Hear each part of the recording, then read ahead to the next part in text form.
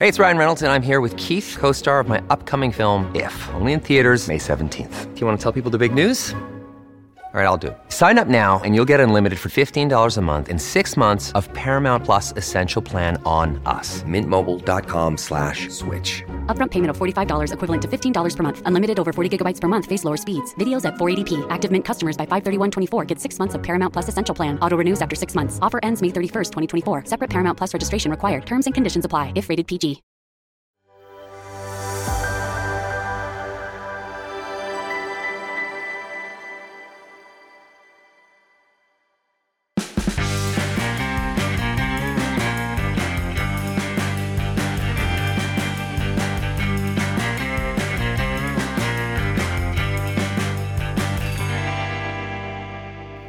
Good evening and welcome to the Fred Paul Show on ADH TV. Now, you'd think that one of the guaranteed lessons students learned at university is that nothing in this world is free. After all, the buildings in which they attend lectures and the lecturers themselves are not provided by charities. Indeed, the students are attending university in order to, you'd assume, make themselves eligible for a higher wage when they eventually join the workforce.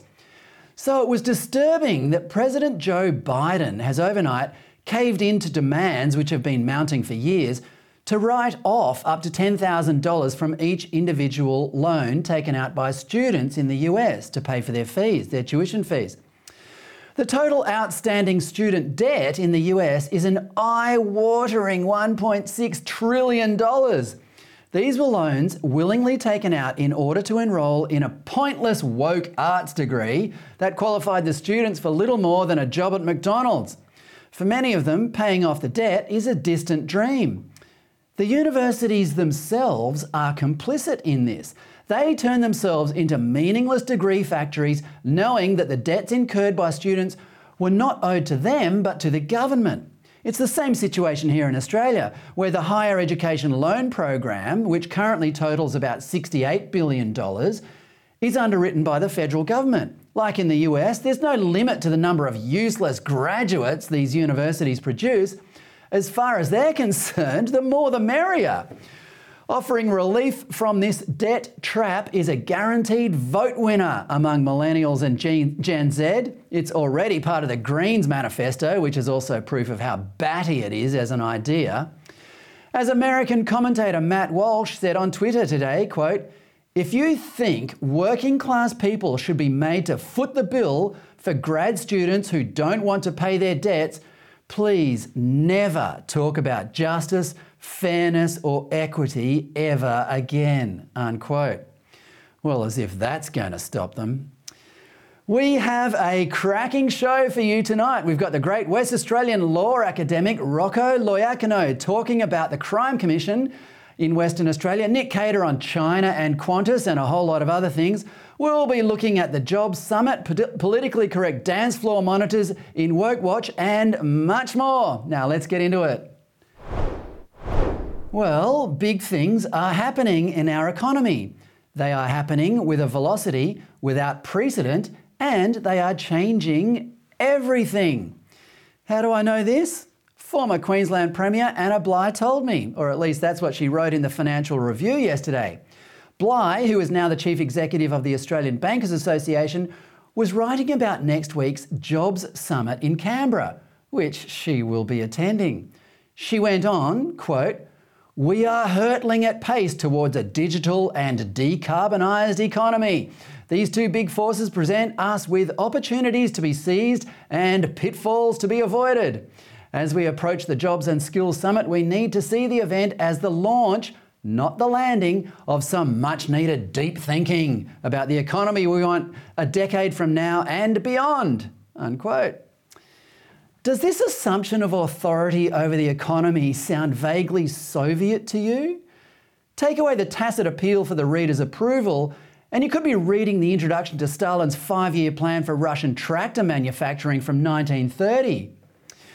Whenever self-appointed experts start spouting hyperbole about how dramatically they plan to improve your life, remember what the doyen of capitalism, Adam Smith, said, and I paraphrase, "All it takes for a country to go from barbarism to opulence is a government that ensures peace, raises minimal taxes, and administers justice. All the rest, he said, is brought about by the natural order of things. By natural order, he meant the mutually beneficial commercial transactions between people who couldn't care less about Bligh's digital and decarbonised economy.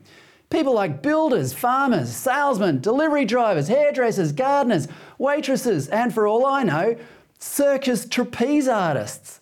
This is what drives a truly thriving economy, not the central planning of a self-appointed elite cabal.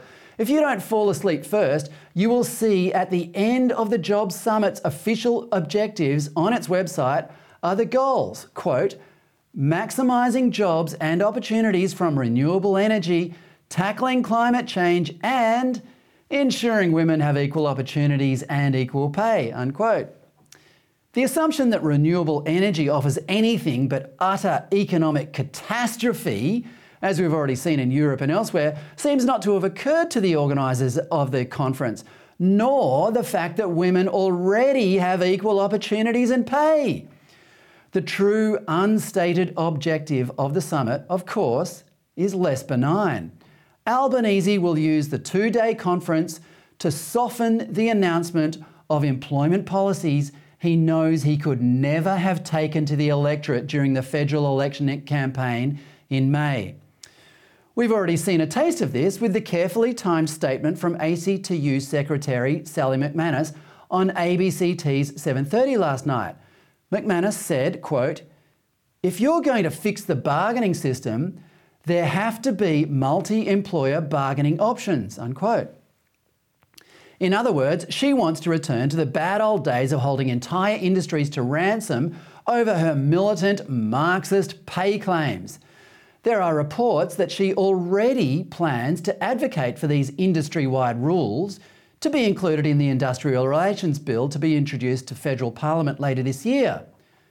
So the summit hasn't even been held, and she's already planning what she will do beyond it.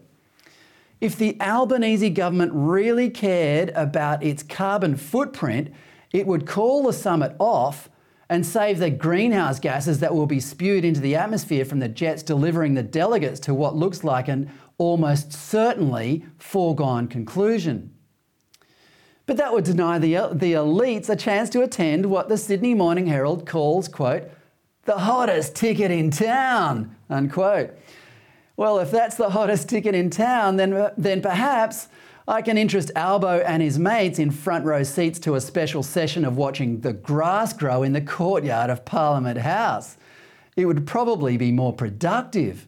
The Herald says the 100 invitees consist of 30% from business, 30% from unions, 30% from community groups and academics, and 10% from state and local governments. The union presence is a dead giveaway. They make up 30% of the delegates, but represent only 14% of workers. This Jobs Summit might fill the delegates with feelings of self-importance, but to the rest of us in the real economy, it's nothing but a PR stunt to prepare us for the type of policies that were decided months ago. It won't work, Albo.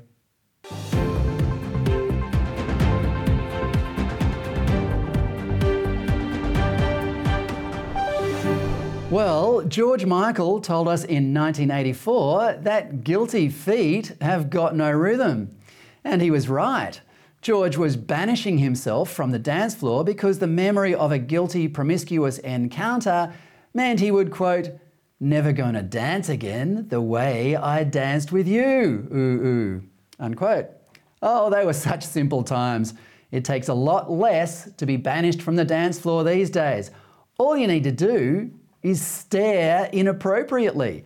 The Daily Mail reports that Club 77 nightclub in Darlinghurst, Sydney is hiring, quote, staring police in high-vis jackets to ensure the, quote, safety of their patrons. Because as we all know, the last thing someone dancing in public wants is for people to be watching. Says the Daily Mail, quote, safety officers donning pink fluoro vests will roam the venue to deal with such complaints from anyone feeling uncomfortable or receiving unwanted attention, unquote. Well, perhaps Club 77's dancers wouldn't receive so much unwanted attention if the club's door policy was a little more discerning. The club's own website says it is a, quote, welcoming environment for all backgrounds, genders and members of the LGBTQI community, an innovative party environ and safe space for freedom of expression. We operate a zero-tolerance policy to racism, homophobia, transphobia, sexism, ageism and any form of discrimination, unquote.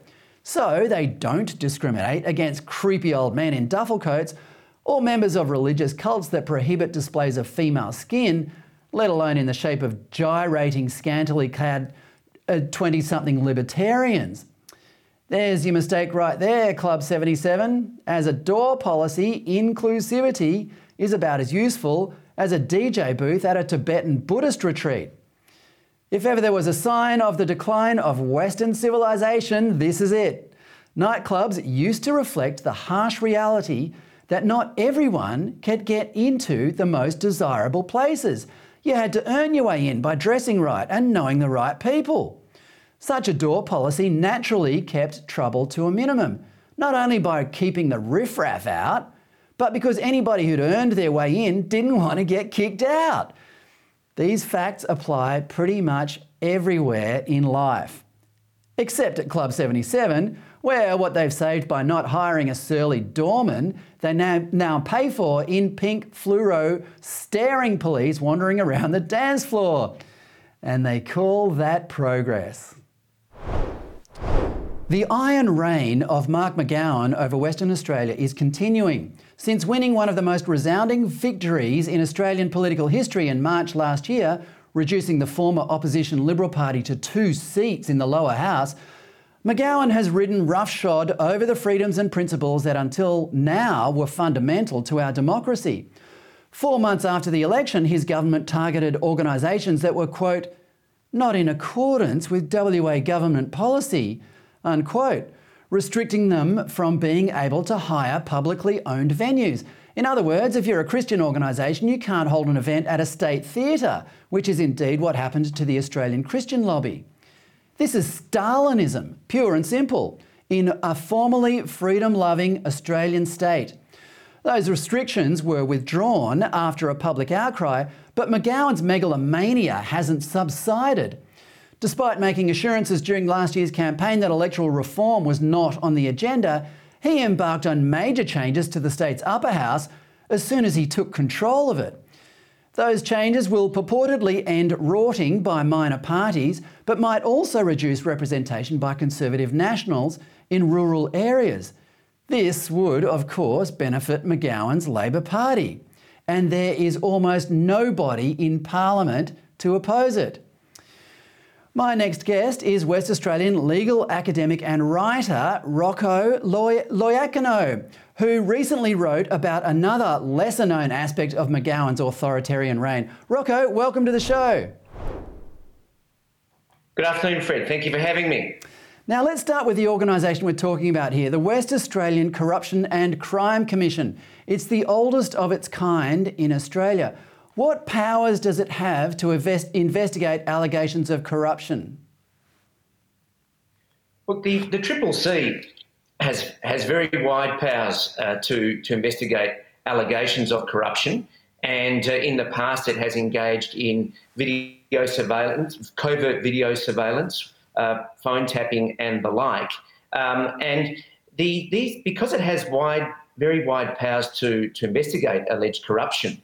The framers of the Act, when they wanted to describe the appointment of a commissioner, made sure that it could not be appointed by the willy-nilly of the government of the day. So it had to be appointed by a cross-parliamentary committee based on a recommendation of 3 persons. Well, Rocco, I'll just stop you there. Let's get to the appointment of the commissioner in a second. But what I want to establish is how powerful this organisation is and what sort of track record it has. I mean, for example, does it act independently? Does it need to wait for someone to recommend someone be investigated, or does it just act of its own volition? Look, that's the thing. It's acted of its own volition in the past. That has led to investigations and indeed trials of numerous people in Western Australia, namely senior public servants like Nathan Hondros, former government ministers Julian Grill and the former Premier Brian Burke. In those investigations spent tens of millions of dollars of taxpayers' money. It went through the courts, and at the end of the day, it was found that there was no case to answer. And they are just three examples. And this is the WA equivalent of the New South Wales ICAC and what happened to Margaret Cunneen. Exactly the same thing. Very similar powers. Basically, the fundamental right of the presumption of innocence often gets thrown out the door, and basically on the basis of allegations which at the end of the day are unable to be proven. What sort of track record does it have? Has it got any big scalps at all? Look, I can't think of any huge scalps off the top of my head over the course of the last 10 or 15 years. Presumably they were going to get Julian Grill and Brian Burke, and in the end it was found that they had no case to answer. So when there is no case to answer and someone's name has been dragged through the mud with these, secretive allegations and so on, and it's found to be untrue, is there ever any process of exoneration? Well, at this point in time, those people who have had their reputations trashed through the CCC really have no recourse other than can they seek compensation from the state? But what is that going to achieve for them? There really is no recourse to them for this. It's quite astonishing, really. Well, the amount of power we're talking about here is also quite astonishing. I mean, the current Commissioner, John McKechnie, was recently interviewed by the ABC about what advice he would give the federal government in setting up a similar commission in Canberra. And he said, quote, "They must have the power to initiate inquiries themselves. They must not only rely on recommendations, they must have the ability to be retrospective, and they must have the ability to fearlessly examine anything wherever it comes from." That word fearlessly actually fills me with fear, Rocco, because if this organisation is pursuing people fearlessly, it means there's no sort of comeback on them.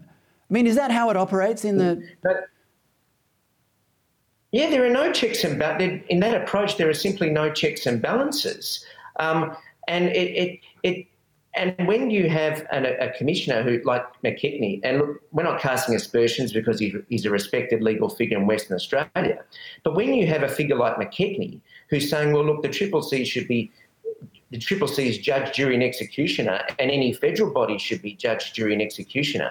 I mean, as you say, that should send shudders down the spine of anyone who respects the rule of law. Okay, well, let's get to your point now from your Spectator piece. You say in your Spectator piece that the McGowan government wanted to reappoint former Supreme Court Judge John McKechnie as Commissioner before the election, but it couldn't do so because it didn't have the numbers in the upper house. Now, what happened after the election when the government did have the numbers in the upper house? Well, what happened after the election is that the McGowan government passed an amendment to the CCC Act to circumvent the appointment procedure. So rather than it being an appointment based on a cross-party committee who would look at three people nominated by the Chief Justice, the Chief Judge of Western Australia and a person appointed by the Governor, the McGowan government amended the Act to say, notwithstanding all of that, we appoint John McKechnie for the next 5 years as Commissioner. Well, again... So you now have... Yes, go on. You now have a situation where it is apparent, possibly, that there could be a politicization of an anti-corruption body. Precisely. And again, we need to emphasise, there's no suggestion here that McKechnie has acted inappropriately. What we are saying here is that the arrangement now creates a potential for conflicts of interest in future appointments. That's your point, isn't it, Rocco? That's right. And you have a situation now where, well, look, if the government of the day can appoint whomever it likes to be the anti-corruption commissioner, as I said, it sets up an uneasy relationship between the executive and the commissioner who may well need to investigate some of its members. And with the politicisation, it could be used potentially. I'm not saying it will, but there is the potential for it to be used against political opponents. And in Western Australia at the moment, we have a situation where the CCC has now been referred an investigation into Deputy Premier Roger Cook's office for the politicisation of the G2G passes during the COVID pandemic. The viewers will recall that in Western Australia the Iron Curtain was put up and no one could get in. You could go out, but you couldn't come back in. And anyone couldn't come in, not even on compassionate grounds. So you had situations where dying relatives couldn't see each other, and indeed kids who'd committed suicide, their parents weren't even allowed to come across to bury their kids. Now, all the while, AFL footballers could come and go as they pleased, and as it potentially now we're finding out that donors to the Labor Party may have been given, the allegation is, this is an allegation at this stage, may have been given preferential treatment to have their G2G passes approved to enter into Western Australia to attend Labor Party fundraising events. Now, if this commissioner has been appointed by the government, will he continue to investigate that? Well, that's the $64,000 question, isn't it? Question. Yeah. Well, time will tell, Rocco. But these are difficult issues to resolve. Those exemptions to the G2G pass sound particularly appalling if they're true, and I do hope that the CCC gets to the bottom of it. But what we're seeing here, Rocco, is, I mean, this is actually happening around the world now. I mean, we're seeing it in Canberra. The new government is announcing an investigation after investigation into its predecessors. And in the United States, Joe Biden is targeting his predecessor using the FBI. Is this new law another example of politicians potentially enabling themselves to retain power, not democratically, but by just vilifying their opponents? Well, that's what politics, I mean, in my experience, has now become. Once upon a time, politics was a battle of ideas. You'd have different ideas, you'd have a debate, and at the end of the day, the electorate would have a clear choice. Now what's happening is that it's become mudslinging, particularly from the left, who waste no time in implementing their agenda. They make no bones about what they stand for, and they'll go after it, even if it includes trashing political opponents.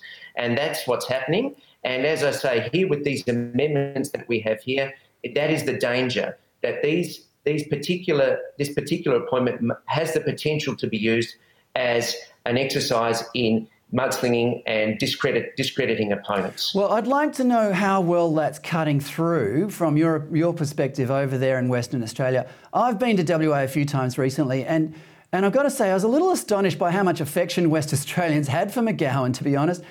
I kept hearing him during the pandemic. I often heard people say, "Oh, well, he's keeping us safe," which surprised me. I always thought West Aussies were a bit more sceptical of politicians than that.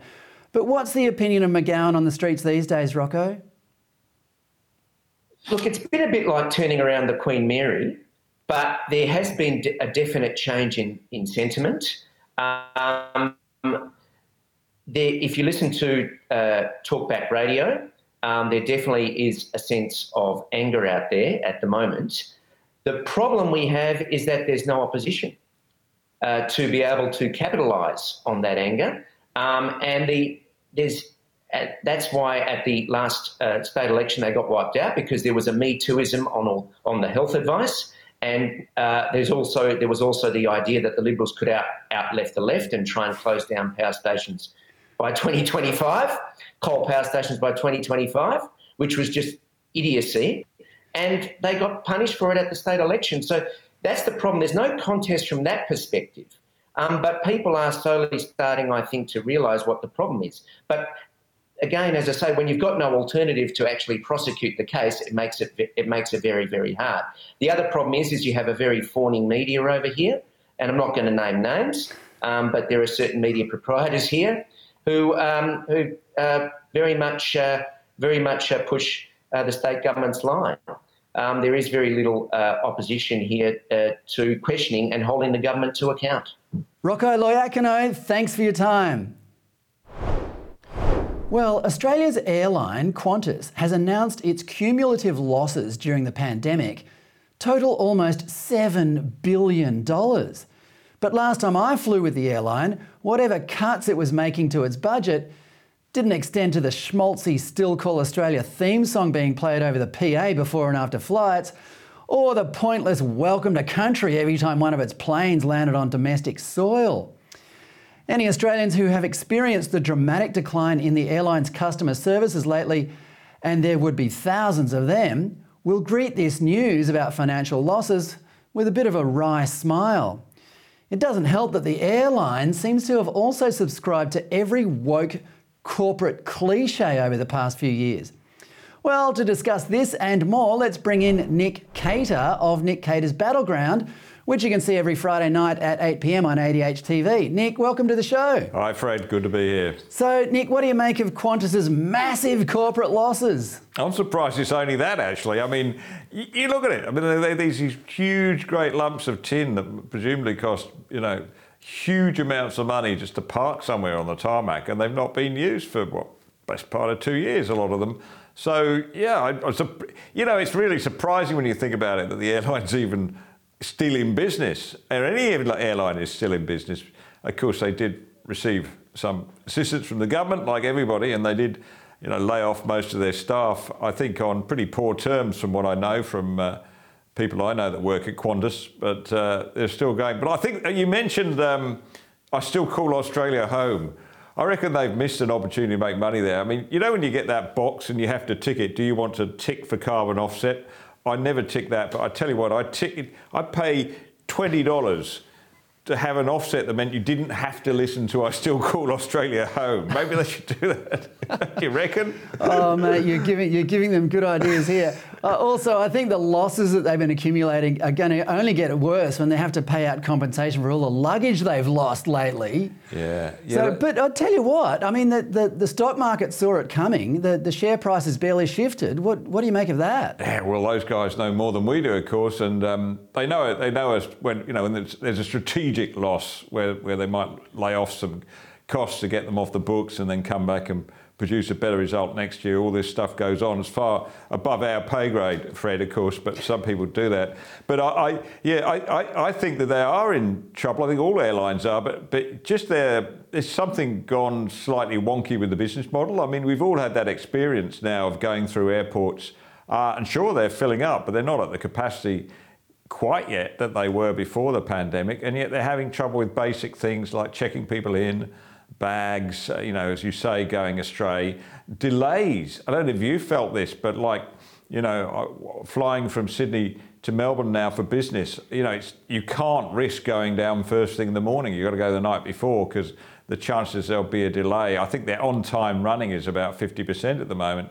They've got to lift their game on that. I'm not quite sure what's gone wrong. Well, I read that the delays were caused by the fact that during the pandemic, it's not necessarily just the airlines, it was the airports as well, laid off all their staff. And then when the airlines were opened back up again, the airports were surprised to realise that you actually needed staff to get planes off the ground. Yeah. And that is a problem. Do you remember when they first came back and there was some delays one day?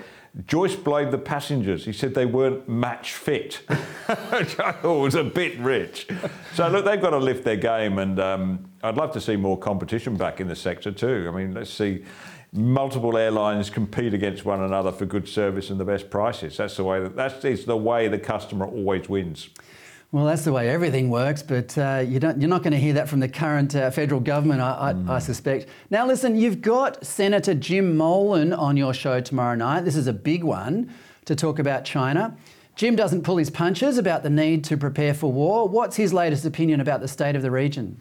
Well, he's just published his book, Danger on Our Doorstep, and I tell you, it is a most uncomfortable read, but you can't stop reading it. It's almost like a horror story, except that it's in real life as he winds through, first of all, China's progression into a highly technically efficient military state, which has obviously got ambitions on regional hegemony. It wants to become the dominant force in the Pacific, if not the world. So that's an issue.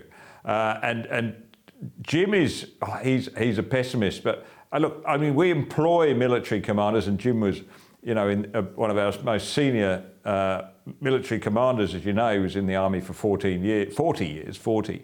We employ them to work out the worst case scenario. So on that basis, that's what Jim has given us, the worst case scenario. And we have to lift our game. The most scary thing for me is not just, I knew that Australia was vastly underprepared, that, if we suppose we did decide to go to the defence of Taiwan, what do we take with us? Boomerangs? I don't know. We certainly don't have any subs that would get us there in under sort of 3 years.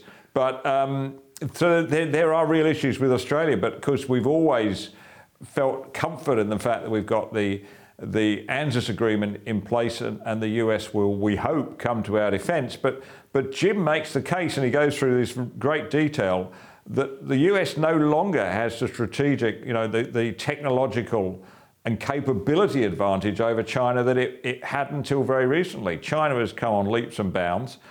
You don't know how much, of course, is propaganda, but if you believe them, they've got this Dongfang 21 missile, which is apparently able to shoot, an accuracy of 20 metres at a range of more than 2,000 kilometres. It can hit a target 20 metres wide, and it can follow a moving target. You go, well, this changes. If this is as it looks on the box, that's the whole of the US aircraft carrier fleet gone, you would have thought, in about a day. So it is worrying, region. It is the worst case scenario, but it just shows we've got to be prepared, really prepared. Does he concede that there is a best case scenario, though? There are factors internally to China that would give us sort of reason for limited optimism. One of them is, of course, the one child policy that was in place for 30 years or so. That's created a generation of essentially sort of selfish single children whose parents don't want them to go to war and who are kind of psychologically ill prepared to fight in a war anyway. Also, China might be technological, but I believe that it has trouble finding smart enough people to operate the technology it's got on the battlefront. Is that right? Yeah, it does. And look, yes, you're right. On the other side, China has problems. It's got economic issues that are unresolved. There could well be a recession in China if things progress as they are. Which has consequences for us, of course. So there's that. There's also the fact that I think China probably didn't bank on the fact that the more aggressive they get, the more posturing they do, then the more it draws other countries together. So there's a pretty solid alliance building of just about every country around China except North Korea and Russia, and every country in the world probably except those two countries plus Iran maybe, and Cuba and a few others. But basically the world has come together behind this. It's drawn countries like Japan, India, Australia even closer together. You now get the AUKUS agreement, of course, which wouldn't have happened without the threat of China. So there are countervailing facts, but the underlying truth is there that China has ambitions to take Taiwan, and which it considers its own, and that won't be the end of it. We can see what's been going on. I said to Jim, Fred, I was a foreign correspondent in Hong Kong, best part 25, 30 years ago, and I was writing stories then about China building artificial islands near the Spratlys. And I was writing then about this massive blue water navy they were building. We have been asleep at the wheel, I think. Well, speaking of that, do you think the coalition were asleep at the wheel, especially? Look, I think I wouldn't be hard on the coalition in that they did at least reverse, the reduction in spending that was happening in defence under Labor and push it to 2% and just actually a little bit above 2% of GDP. So they were doing that. I think they obviously, let's put no finer point on it, did stuff around a bit with the submarines. We've got a good option now, but of course every delays count on this. And they, probably you might say, well, they should be moving ahead much more quickly with building missile manufacturing capabilities in Australia and all the other things we were going to do. But Jim's point is, well, look, we've got to be like the Israel of the region. Israel has come to realised at some point that they had to be totally self-reliant, and they don't need the same capabilities as the United States. They just need enough to defend themselves, and they've pretty much done that. We need to do that, but the cost, 6 to 8% of GDP, Jim says, which is about 3 to 4 times what we're spending now. Well, speaking of war, the war in Ukraine's just turned 6 months old. Most people thought it would probably be over in 2 weeks with Russia just rolling into the country. Still going now. Which way do you think it's going to go, Nick? I think it's a terrible situation because we can't actually see the end point, can we? I mean, I think most people would say the idea of a total victory for Ukraine isn't going to happen. I mean, you can't dislodge Russia completely. And the reverse is true. I mean, obviously Russia is just given up any ambitions it had of occupying the whole country. So the question is, where does the truce lie? Where do they get to a point where they can actually negotiate an agreement? And it's very difficult on both sides, I would have thought, because, for President Zelensky, he won't want to give any ground. And why should he? I mean, this was a hostile action by a neighbouring country. And Putin, of course, has his own issues. He's got his reputation. He's got he'd lose a lot of face he can lose. I mean, if reports are right, there've been a lot of Russians killed, a lot of Russian lives lost in this. So I honestly fear, Fred, this is one of those things that's just going to rumble along for years, and it'll get forgotten. Like we won't see it reported in our newspapers because we'll all be bored and moved on. But for years and years, this thing is going to just rumble on. It'll become like the Vietnam War again. It'll just appear on the news every couple of weeks and no one will really care. Let's talk about Canberra. Peter Dutton says the Job Summit will be a return to the industrial warfare of the 70s. He's pretty much right, don't you think? Yeah, I make this point on tomorrow's program, Fred, that Tony Burke, who is the Minister in charge of employment and trade unions and everything, he's got 3 things he wants to do to increase wages. All of them involve regulation, right? The first one is to get the Fair Work Commission in to start organising employers so that they pay better wages. The second is to empower the unions, and so on and so on. And so every step of the way, he says the way to get higher wages is to just knock employers and get more for the workers, because Tony Burke is, of course, is a lifelong career politician and union staffer. That's the way he thinks. Lifelong Marxist, mate. Yeah. Let's get to the point. But if you're running a business, this is just totally nuts, right? Yeah. You pay what you can pay. And in this job market, you pay as much as you can because there's a shortage of workers. The idea that the government can come along and simply one way and another tell you to pay your workers more, well, there's only one result from that, is that you employ fewer people. Well, as I said in my editorial earlier, I think the conclusions of this Jobs Summit were resolved months ago, and the Jobs Summit is just a way of presenting them softly to the electorate. Let's just talk about Dutton for a second, because he seems to be settling into the role of opposition leader pretty well. But he doesn't have that affinity with ordinary people that Albo is an absolute master of, you've got to say. And I think this is a shame, because I'd argue that Dutton in real life is probably more a relatable bloke than Albo is. And I don't like politicians who adopt artificial personas or, try too hard to pretend they're one of the people. But do you think Dutton needs to loosen up a bit? Yeah, I think he does. And look, this is a well-known phenomenon. You and I have seen this over the years. Politicians that have been really wonderful people face to face, you sit down with them. And I'd include people like Julia Gillard in that category, for instance. Charming and delightful to engage with on that level, but unable to portray that when it comes to the media and in public appearances. I think Peter Dutton has some work to do on that, definitely.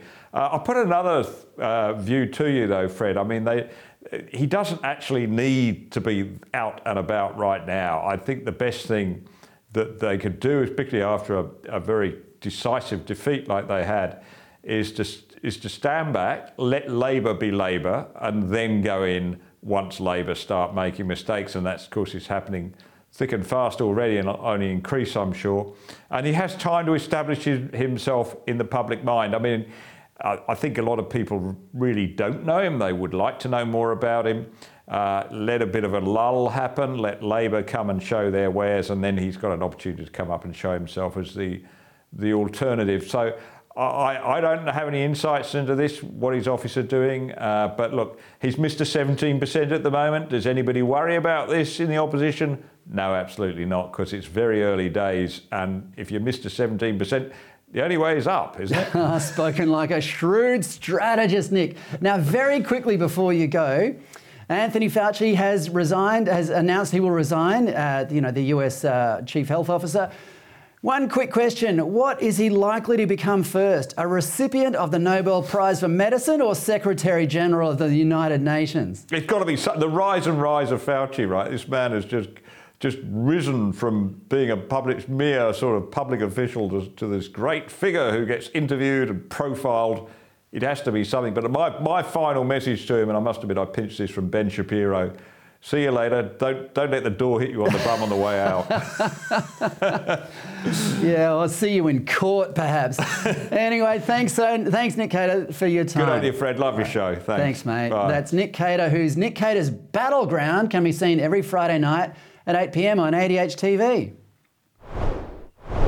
Now, before I go, almost 2 years after Donald Trump was defeated in the 2020 presidential election, the condition known as Trump derangement syndrome simply refuses to go away. It was always going to be a permanent mental affliction for his political enemies in the Democratic Party and their proxies in the FBI, CIA, IRS, CDC and other government agencies. But no matter how good his presidency looks in hindsight, and like a good wine, it does improve with age, or how utterly appalling and corrupt the succeeding administration increasingly becomes, there's no correction in Trump's image among his ordinary detractors. You'd think by now there would have been a widespread acknowledgement that despite his gaucheness, Trump at least got things done, or that all the things that the government has done to him since, such as the FBI's raid on his home this week, were ham-fisted and political. What causes Trump derangement syndrome is a misguided need to be dazzled by politicians.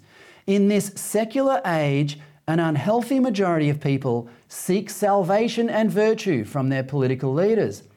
Results run a distant second to the moral satisfaction they get from a leader who spouts the approved platitudes. Trump derangement syndrome doesn't discriminate. Even supposedly smart people are vulnerable to it. American neuroscientist, philosopher, author and podcaster Sam Harris revealed he suffers from the condition this week by saying that the cover-up of the scurrilous content of Hunter Biden's laptop during the 2020 election campaign was justified because it helped remove Trump from office.